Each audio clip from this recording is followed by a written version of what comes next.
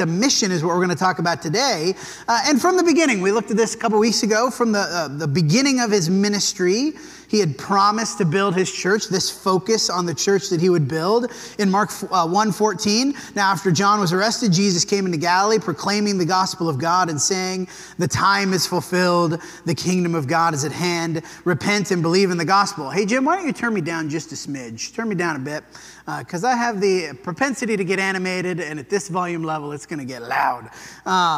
We have seen, of course, that the promise that he made was fulfilled in his empowering and commissioning of the apostles, right? The work that they were going to do. We looked at last week the foundation, Acts 1:8. You will receive power when the Holy Spirit has come upon you. You will be my witnesses in Jerusalem and all Judea and Samaria and to the ends of the earth. They were going to be the ones to implement his plan to build his church, right? This would be built, would be the people of God. The thing that Jesus was building would be his people, the gathering of those who would believe in him. Ephesians 2 verse 20, built on the foundation of the apostles and prophets, Christ Jesus himself being the cornerstone, in whom the whole structure being joined together grows into a holy temple in the Lord. In him you the audience of the book of Ephesians, but you, us, the audience of his word today, you are being built together into a dwelling place for God by the Spirit. So this thing that he would build, this focus of his ministry would be implemented, carried out by the apostles and prophets that he had commissioned, and it would be built out of people. We are the bricks and the pieces of this structure. It would be built, of course, on the foundation of Jesus' truth and teaching. In Matthew 16, verse 15, he said to them, but who do you say that I am? And Simon Peter replied, you are the Christ, the Son of the living God. This foundational statement of the church that he would build. What was the point? All this, we've gone through these things. Why, ultimately, did Jesus build this thing? What did he expect it? And I have us in parentheses there because we, of course, are that thing that is being built today. We are the thing, the structure that is being joined together.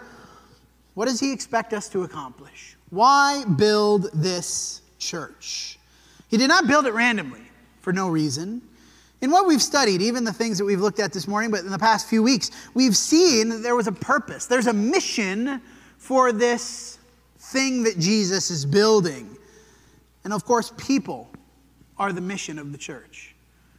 We are the thing that it is built out of. And ergo, if it wants to be bigger, if Jesus wants to make the structure larger, if people are the building blocks, what has to happen? There has to be more people. People are the mission. Acts 15, verse 12. This, of course, is after Paul and Barnabas, they've come back to Jerusalem. They're having this council. What do we do about the Gentiles? The Gentiles, should they be in the church? Should we include these? It's just been the Jews for so long of God's people. What about all the rest of these people? All the assembly fell silent. They listened to Barnabas and Paul as they related what signs and wonders God had done through them among the Gentiles. When they finished speaking, James replied, brothers, listen to me. Simeon has related how God first visited the Gentiles. That was in Acts chapter 10. To take from them a people for his name. With this, the words of the prophets agree, as it is written, after this I will return, I will rebuild the tent of David that has fallen, I will rebuild its ruins, and I will restore it, that the remnant of mankind, not just of the Jews, may seek the Lord, and all the Gentiles who are called by my name, says the Lord, who makes these things known from of old. One of the central points of the book of Acts. Who gets to be in this church? Who gets to be in this structure that Jesus is building? The answer, of course, that James realizes comes to out of the words of the prophets. Anyone from all mankind who is called by his name, who will come and be a part of the tent of David that is being rebuilt. Romans 10, verse 14, the central emphasis of this idea. How then will they call on him on whom they have not believed? Now, the implied answer, of course, as we go through the sequence of questions, there's an implied answer to these questions, right?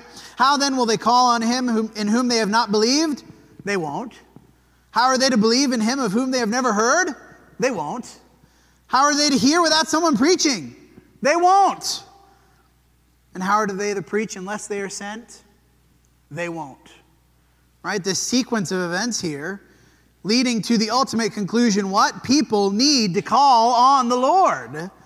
As it is written, how beautiful are the feet of those who preach the good news. My feet are not that beautiful. This is symbolic, right? but they have not all obeyed the gospel. For Isaiah says, Lord, who has believed what he has heard from us? So faith comes from hearing, and hearing through the word of Christ. Who has believed what he has heard? Not all have believed, but the bare minimum of believing is you got to hear it first, right? That's the point. And this sequence of questions asking them to do what? Of course, the church in Rome, he's directing them what? Send people to preach the gospel so that people can hear, so that people can know, so that people can believe, so that people can call on the name of the Lord.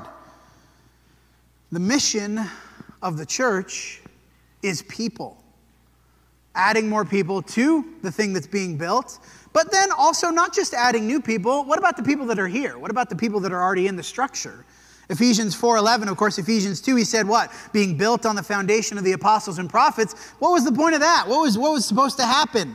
He gave, verse 4:11, he gave the apostles, the prophets, the evangelists, the shepherds, the teachers, to equip the saints being holy ones, saints being those who are part of the structure that's being built, those who are in the temple, to equip the saints for the work of the ministry, for the building up of the body of Christ, until we all attain to the unity of the faith, the knowledge of the Son of God, to mature manhood, to the measure of the stature of the fullness of Christ, so that we may no longer be children, tossed to and fro by the waves and carried about by every wind of doctrine, by speaking, by human cunning, by craftiness and deceitful schemes, rather speaking the truth in love, we are to grow up in every way into him who is the head, into Christ, from whom the whole body, joined and held together by every joint with which is it equipped, when each part is working properly.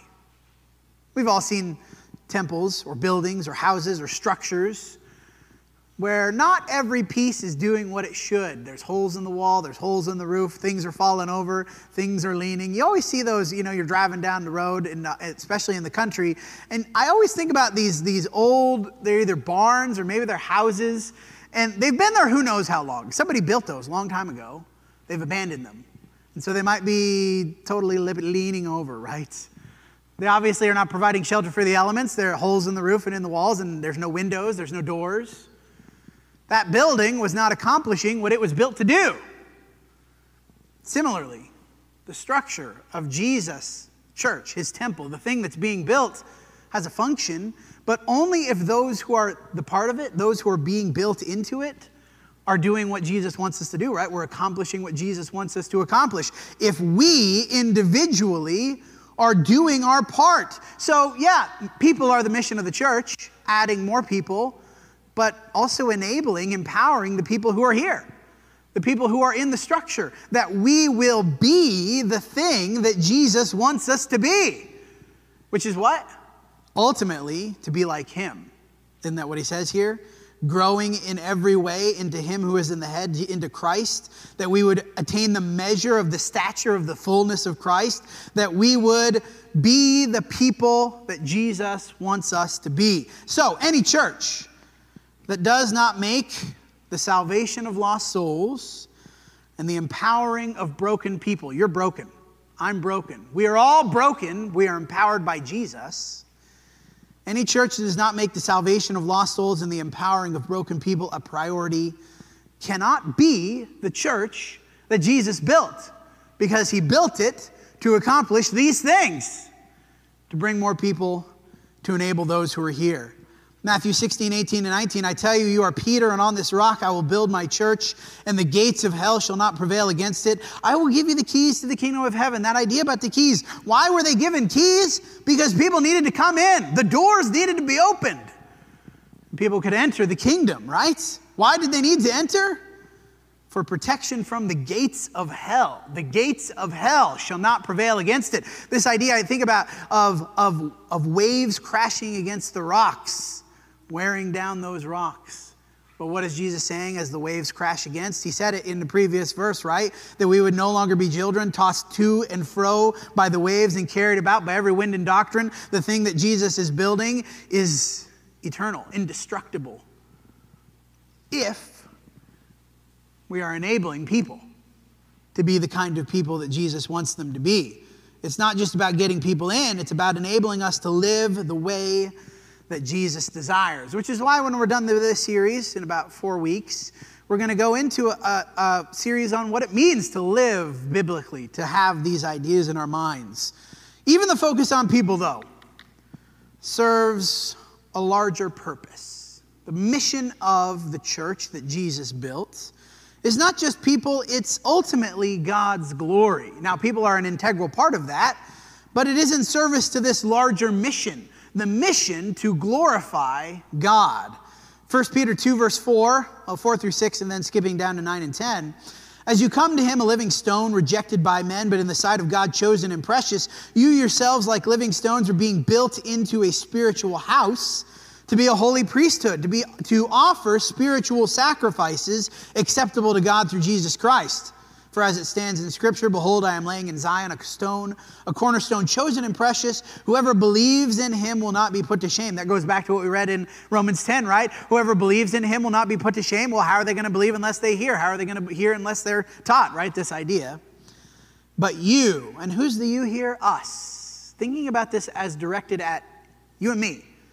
You are a chosen race, a royal priesthood, a holy nation, a people for his own possession. Why? Why are we these things? That you may proclaim the excellencies of him who called you out of darkness into his marvelous light. Once you were not a people, but now you're God's people. Once you had not received mercy, but now you have received mercy. You have received mercy. And what should you do with that mercy? Proclaim it. The excellencies of him who has called you. What are we being built into a spiritual house for?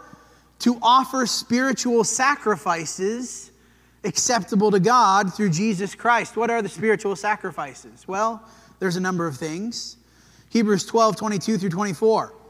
And then skipping to 28 and 29. You have come to Mount Zion, to the city of the living God, to the heavenly Jerusalem, to innumerable angels in festal gathering, to the assembly of the firstborn who are enrolled in heaven, and to God, the judge of all, to the spirits of the righteous made perfect, and to Jesus, the mediator of a new covenant, to the sprinkled blood that speaks a better word than the blood of Abel. We've come to Mount Zion, and all these things that he mentions, things that are unseen, we talked about in our class this morning. The importance of focusing on the unseen reality. Not just what we can touch and taste and sense and smell. The unseen things. Innumerable angels in festal gathering. Why are they in festal gathering? Because Jesus came and conquered, right? That's what they're celebrating. The assembly of the firstborn who enrolled in heaven, to the judge, God, the judge of all, to the spirits of the righteous made perfect. He says it in Hebrews in another place, right? Since you are surrounded by so great a cloud of witnesses. Who are the cloud of witnesses? Those who have gone on before. We come to this structure, not these, it's not really four walls, it's four walls and then these giant triangle roof. This is not the thing, right? This is the thing that's seen. We are in this building. But what we have entered when we come into his presence is to something that transcends time and space. Something that is eternal and infinite. Something that is beyond what we can see. Why? Therefore, let us be grateful for receiving a kingdom that cannot be shaken, and let us thus offer to God acceptable worship with reverence and awe. For our God is a consuming fire. This structure that Jesus has built is for God's glory. Our mission is not to serve ourselves. It's not even to serve people. It is in a sense. But ultimately our service of people, our enabling of people is for this one purpose. To elevate the God that we serve. To God, the judge of all.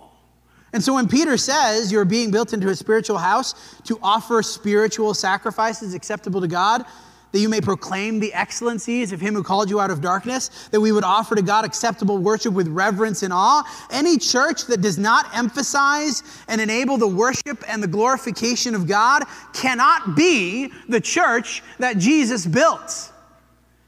Any church that is focused on human glory, maybe the preacher, maybe the elders, maybe it's just serving people, doing what people want, right? We build our congregation around what people want.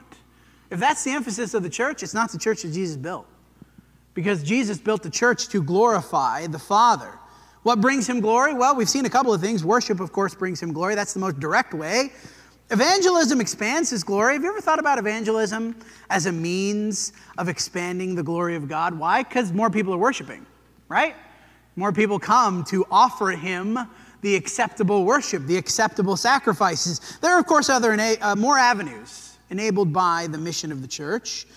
Peter says, and we're not going to read these, 1 Peter 1:7, genuine faith which results in the praise and glory of God. Right? That we have this tested, genuine faith. We endure trials, we endure difficulty. The enduring of difficult circumstances elevates God, brings him glory. The fruit of righteousness in Philippians 1:7, which is to the praise and glory of God. What is the fruit of righteousness? Love, joy, peace, patience, kindness, goodness, faithfulness. That's the fruit of the Spirit. When we increase those things in our lives, we are glorifying, elevating, empowering the glory of God. Thanksgiving is another way. Now, this is a subset of worship, right? 2 Corinthians 4:15, that we offer thanksgiving to God as part of our elevating and worshiping and glorifying him.